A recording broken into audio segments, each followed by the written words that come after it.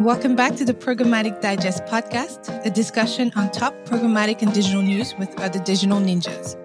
I'm your host, Ellen Parker, your very own programmatic sensei. You can now sign up on our website to receive a weekly alert every time a new episode drops, or sign up for a monthly recap if you like to binge. Head over to programmaticdigest.com for more information. As we continue to brace during these trying times of the coronavirus outbreak, I want to send you and your family some love and encouragement and hope that you're healthy, safe, and at home. With that said, in the Sunsets Corner this week, we welcome Rocky Merchant, Paid Media Manager, Growth Lab at the Growth Lab at PayPal. Welcome to the Sunsets Corner, Rocky, and thank you for joining us. Thank you for having me, Helene. I'm really excited to speak with you today. We are so excited to have you. Tell us, before we go into this article, the two articles that we want to cover today, how about you just tell us a little bit about yourself? Yeah, so I've been working in programmatic for a bit. Here at PayPal, my responsibility is to work on paid media strategy for PayPal brands. So that would include programmatic buying. That would also include buying in the paid social realm, and then also exploring other digital activations that PayPal should consider as media opportunities. I look at PayPal brands, not just only PayPal itself, but we've been working in partnership with other brand teams to just share best practices around paid media, as well as with other global teams to understand in different regions how paid strategy differs. Really cool. Well, thank you. We're really excited to have you on the podcast. Great. So the first article we're going to cover was written by Andrew Bluestein on Adweek, and it's called Iris.tv Grows its Contextual Video Marketplace for a Post-Cookie World. For our listeners out there, here's a quick recap of the article before we dig into the questions. Iris.tv announced integrating with Comscore brand safety and contextual targeting segments into its video marketplace. The video marketplace, which will be available for both direct and private market deals made through a supply-side platform. Iris TV had announced a similar partnership, I believe, last year around December with Oracle Data Cloud. So for those who are not familiar with Iris.tv, they run a video personalization platform that surfaces recommended video content for its publishers partners, which include Gannett and a handful of CBS properties. And I believe their network is as large as 200 supply-side vendors, I believe. So, Rocky, before I get too much into the article, first, what's your take on this article? The fact that a major video marketplace is partnering with actually a brand safety giant. I think the events described in this article is something we're going to see a lot more in the programmatic environment or just in the digital media environment is a lot of contextual partners, a lot of connected TV partners, or, other media vendors are going to start bolstering their offerings in ways that aren't 1000% reliant on cookie-based targeting. So in the case of this connected TV provider partnering with brand safety, it makes them, a stronger offering that they can then go out to different brand marketers to say, hey, we're a good option too, and we're also brand safe. I think as connected TV has evolved in the past few years, initially, not a ton of advertisers were doing it, but more and more we're seeing it as a much more common activation. And these are just additional tools that make it, more feasible for brand marketers to put a lot of investment in it. Not only is it an engaging channel, but it's also a brand safe channel. So I think, it's something that I wouldn't not expect to see, for instance. So I think we're going to be seeing a lot of contextual partners, especially as, our programmatic environment is drastically changing, given that browsers are dropping the third-party cookies. So it's something that we should expect to see more of, is how these contextual partners enhance their offerings. Right. I think you bring a good point. And I think I'm going to put PayPal on the spot here because I will be really curious about how this whole third-party cookie-less world has affected some of your strategy, or even if it's affected any strategy, one. And secondly, if you were to consider implementing connected TV, would you consider working with somebody like Iris TV now that they're not only a major video marketplace, but also they're really going above and beyond to stay ahead of what's going on in the industry by implementing this partnership with a brand safety partner like Comscore? Yeah. I think I can answer this question just as a general brand marketer. And I think this is something that every brand marketer is going to face, not just, my team at PayPal, but, we're not going to know the solution to, like, how do we change our media strategy to this cookieless environment right away. And I think like the first step as a brand marketer to be responsible about your media strategy and really understand what you're currently running right now and auditing exactly, how am I getting to the audiences that we've scoped out in our marketing objectives? So if I'm a brand marketer trying to understand how impacted am I think that's the first place to start is how many of my tactics are cookie based and how many of my tactics aren't. There are a lot of things that, you can buy in programmatic media that aren't cookie based. It's, like app placements or contextual targeting, connected TV. I think there are a lot of options out there that as we move or transition to this new environment become more enticing because you've essentially leveled the playing field a little bit more for those types of media partners, like a contextual partner. I think for connected TV, this is something even outside of the cookie debate, this is something that's happening. People are changing the way that they're watching TV. They're watching it in more of these streaming services that you can buy media on now via connected TV partners. So I think even outside, cookie deprecation, it's something that every brand should consider as a way to reach their customers because that's just, how we're consuming media. That's a great point, actually. The fact that you just mentioned that's something CTV was moving towards as an industry in the first place, despite what's happening with the third-party cookies right now. And I actually want to quote the article right now from Richard Hayden, the Iris TV co-founder and chief operation officer. He says, it's bringing together online context and brand safety data using the same taxonomy and standards that agency and brands are used to buying. And he adds, we're just migrating that onto video. So yeah. I'm not sure. I haven't heard any of the CTV vendors do that yet. I mean, I'm sure when you're utilizing a DSP, you have the ability to add some of those brand safety right away as the settings versus doing it, buying the actual data. So I'm not sure how that affects those media buyers using those DSPs. But I think it's really cool that they're trying to get ahead of it. Yeah. And I think as a brand marketer, you have two objectives with your media. One's not more important than the other. Both are as important. One is my media performing? So are you driving the right actions? Or, are you driving the right levels of engagement? Is your media, viewable? Is it seen by real people, et cetera? And then there's the second part of it is it safe? Is it in environments that are not detrimental to my brand? Is it in environments that, really coincide with the brand's image and what the brand is trying to do? So I think in order to be a competitive offering and in order to be an offering that becomes mainstream, then brand safety is a huge part of that. So I'm not surprised that, Iris TV or, other video providers would go this way as a major strategic step for them would be to strike up a brand safety partnership.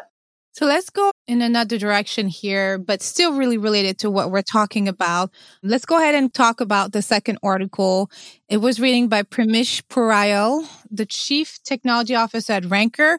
It's an article on AdExchanger called What Should Replace the Third-Party Cookie? It depends on who you ask.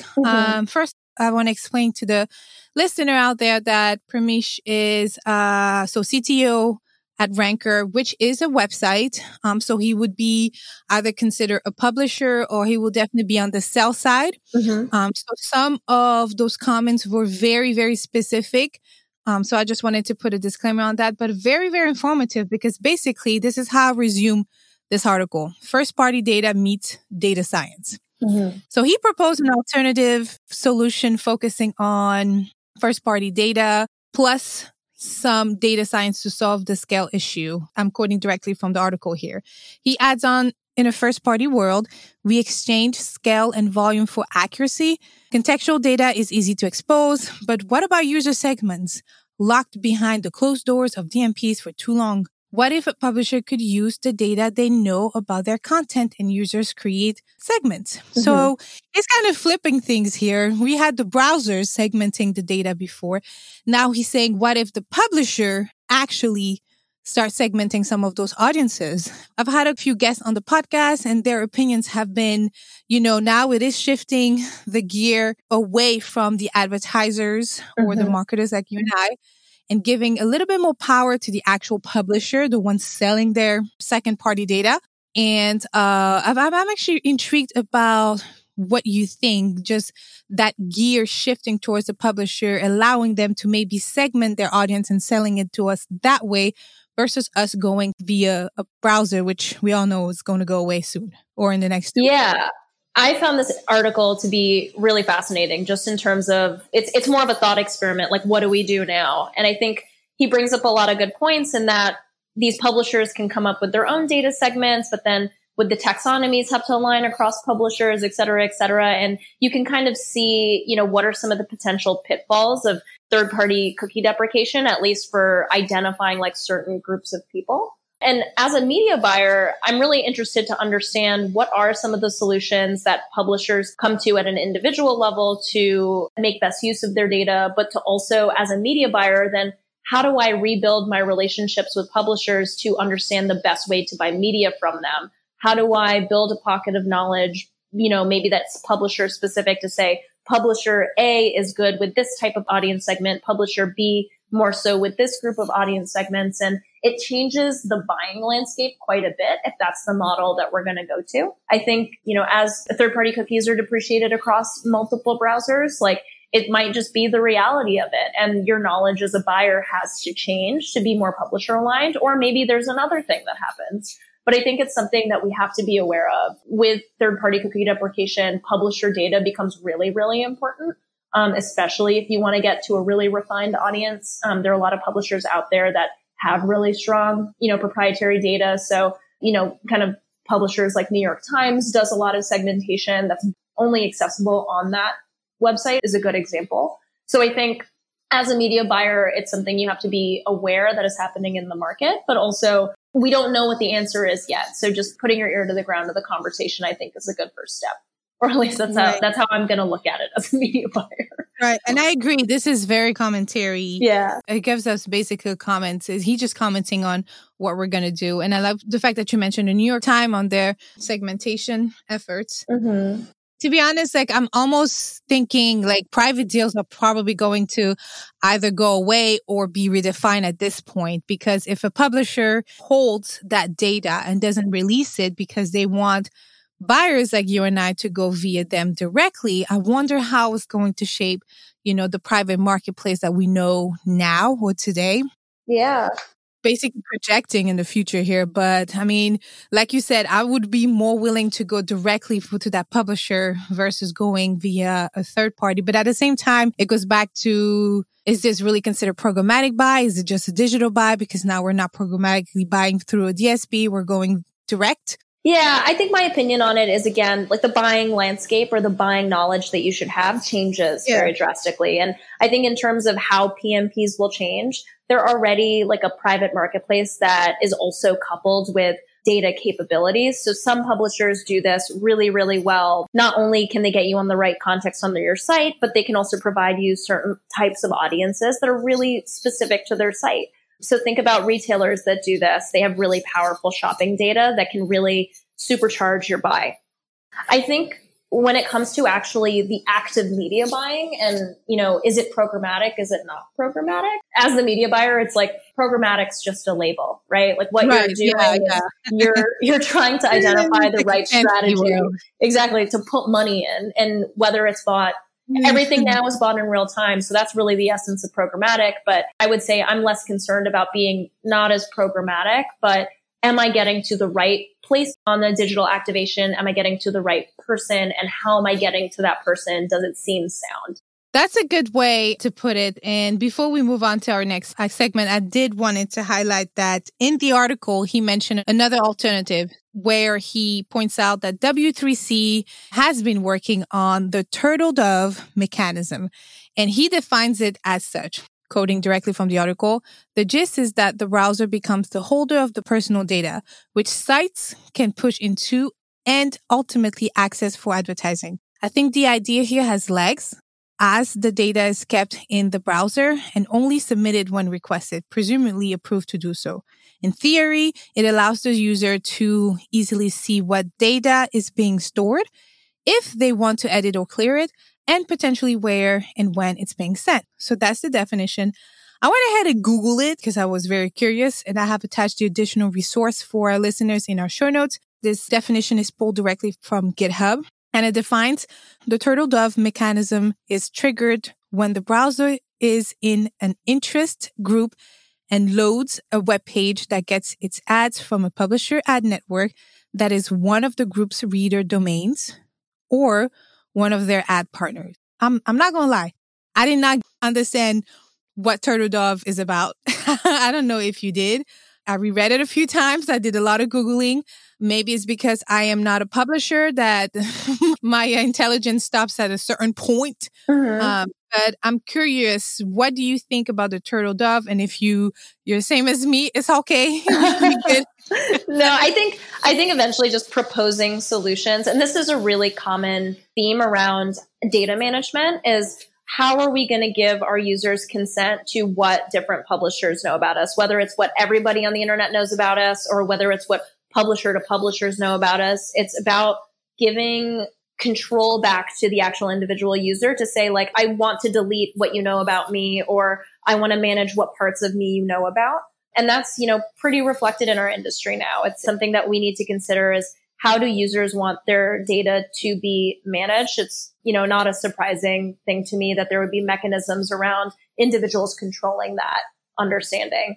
I'm really curious about how generationally the attitudes around data privacy will change. So I think if you ask different age groups, like, how do you feel about, these publishers on the internet or a Facebook or another paid social platform knowing so much about you? Yeah. If you poll different people, there are just really wildly different levels of curiosity around it. Some people understand that, I kind of accept it as the cost of doing business of being and consuming content on the internet. Some people really want to make sure that their privacy on the internet is very, very high and that these publishers can't take any information from them. I wonder if it's a generational thing. I wonder if, we poll a generation that, was probably more native to technology, if the answer would be different to those who are not. And I honestly don't know which group would say what, but I think I'd be interested to understand how in the next 10 years, the attitudes around personal data management and personal feelings about sharing data will change or will it not change. So I think that also has a big part to do with it. And also, I think we use this whole privacy thing and third-party cookie deprecation, like you said. It's almost like they're related, but they're really not. Like one is not here because of one. Like people, I think Colin Claveno at 360i said on the podcast before that people don't always pay attention about how their data is used. They freak out over data breaches first. And so it just goes back to this. And I think the reason why I was very confused about what Turtle Dove is actually is because it's suggesting that the browser continues to provide some level of details and audiences. And I don't know if that's a realistic ask, especially if the browser is trying to, on the contrary, not give us anything. I mean, Apple did it. Firefox did that. I don't know. It feels like they did it like at least 7 years ago, but it was only a couple years ago. So when I read that, I was like, wait a minute, maybe I'm not understanding because I see a lot of one side. Yeah. But yeah, thank you for sharing. I think we're definitely be on the lookout. If anybody out there know what is going on. I would agree with that sentiment from your last guest is just, maybe the concern isn't around knowing my data, but it's when you aren't responsible with my data. So I think like regardless of how users feel about their data, if any advertiser or any publisher is managing personal information, you have an obligation to keep that safe, to use that in a way that's responsible, to use that in a way that's, expected by, if it's customer data, how your customers would expect you to use their personal data, or how, if it's not a customer, but a prospect or someone that's just like a good way to move about the world. So I think from a brand marketer perspective, okay, maybe people don't care, but like, it is very important we have safeguards to protect people's data and to use it in a way that's responsible. Right. And then that's why it's important that we stay ahead of it, right? Like, it's just because people don't understand, or again, I'm really not talking bad about consumers. I know it's I am one of them. I am one of them. Yeah, it's funny. I have a very low level of care of how this is probably horrible to say as a marketer, but I'm not super concerned if Google knows that I like a certain, basketball team, or if they understand that I have a cat and a dog. For me, I'm like, oh, that makes my advertising more relevant. Of course, a programmatic professional would say that, but I'm probably not the only person in that bucket. Whereas, even in my age bracket, in a similar kind of background from me, my partner is very paranoid about, what marketers would know about her. She's like kind of the modern day Ron Swanson. So I feel like she doesn't want anybody to know, about who her identity is, and she's entitled to that level of privacy. I think that's the extreme example. I really wonder how these attitudes will change in the next, few years. And on that note, I think it's a good segue into our next segment, where we like to shine a light on diversity and inclusion. Do you have an agency, a brand, a creative, or an example to share with us related to diversity and inclusion? Yeah, I think one of the better creatives that I've seen, or that I thought just from a personal perspective was really interesting around D&I, was Ulta Beauty ran a campaign in which they showed different types of women, or different just types of people that use their products. So there were, women of different races. There was a teenage boy who used the product, and it's like, we don't make you beautiful, you already are. So I thought that was pretty good. I think also just visibility, obviously. Showing your full market, not just a core segment of your market that you think will test well. It's like, I think a lot of brands are seeing that message that they have to show different types of people to reflect their audience base. And it's becoming a necessary part of their advertising. Oh, that's a great example. And on the side note, would you mind just sharing that YouTube link later to me? Sure, of course. It's a good one. Okay, cool. And so in closing, do you mind sharing a fun fact about yourself? Yeah, I love animals a lot. I have a lot of pets. I have 2 cats named Perito and Meowsers. And then I have a French Bulldog mix named Handsome Alfred. If you want to follow him on Instagram at Handsome Alfred, he likes to post a lot of pictures about his adventures. At Handsome Alfred. We'll make sure to follow.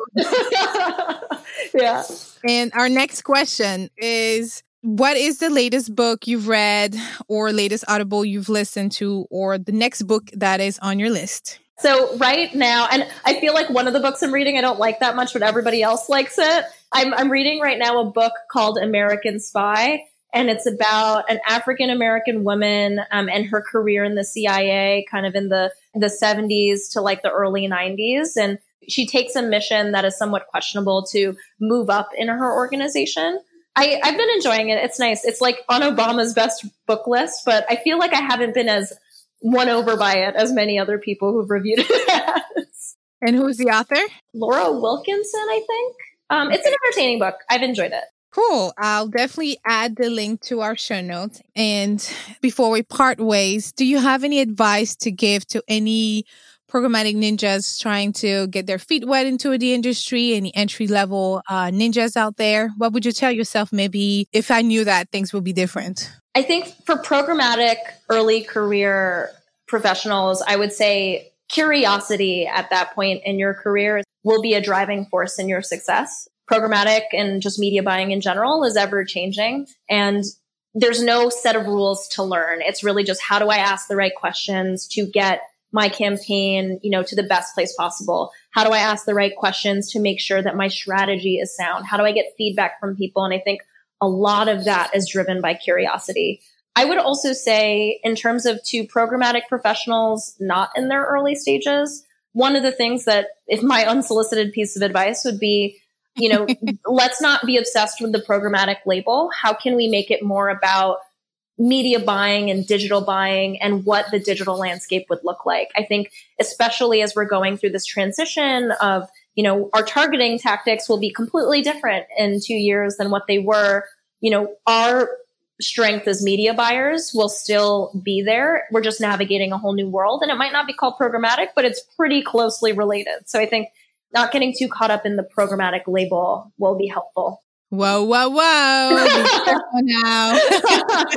Do you want me to give a different answer? Whoa. No, I'm kidding. No, this is perfect, because that is part of the reason why I've started the podcast, was to challenge myself to stay educated on the industry. That is like you mentioned, so forever advancing industry. And then I realized as I progressed within roles that naturally media buying was a little bit more than just programmatic. And so it changed my mindset. And that's why I invite also different guests on the podcast. I mean, I know you and I are very programmatic and digital media, but I've invited influencers, social media, SEO folks, because the reality is that we're all in here for a client and that we are in the paid media and there's a reason why we're here. And I have said that also in previous episodes that all the tactics work really well all together. They complement each other. Whenever you have a cross-channel media strategy where you're targeting on different channels, targeting different messages, targeting different format, targeting different audiences, you name it,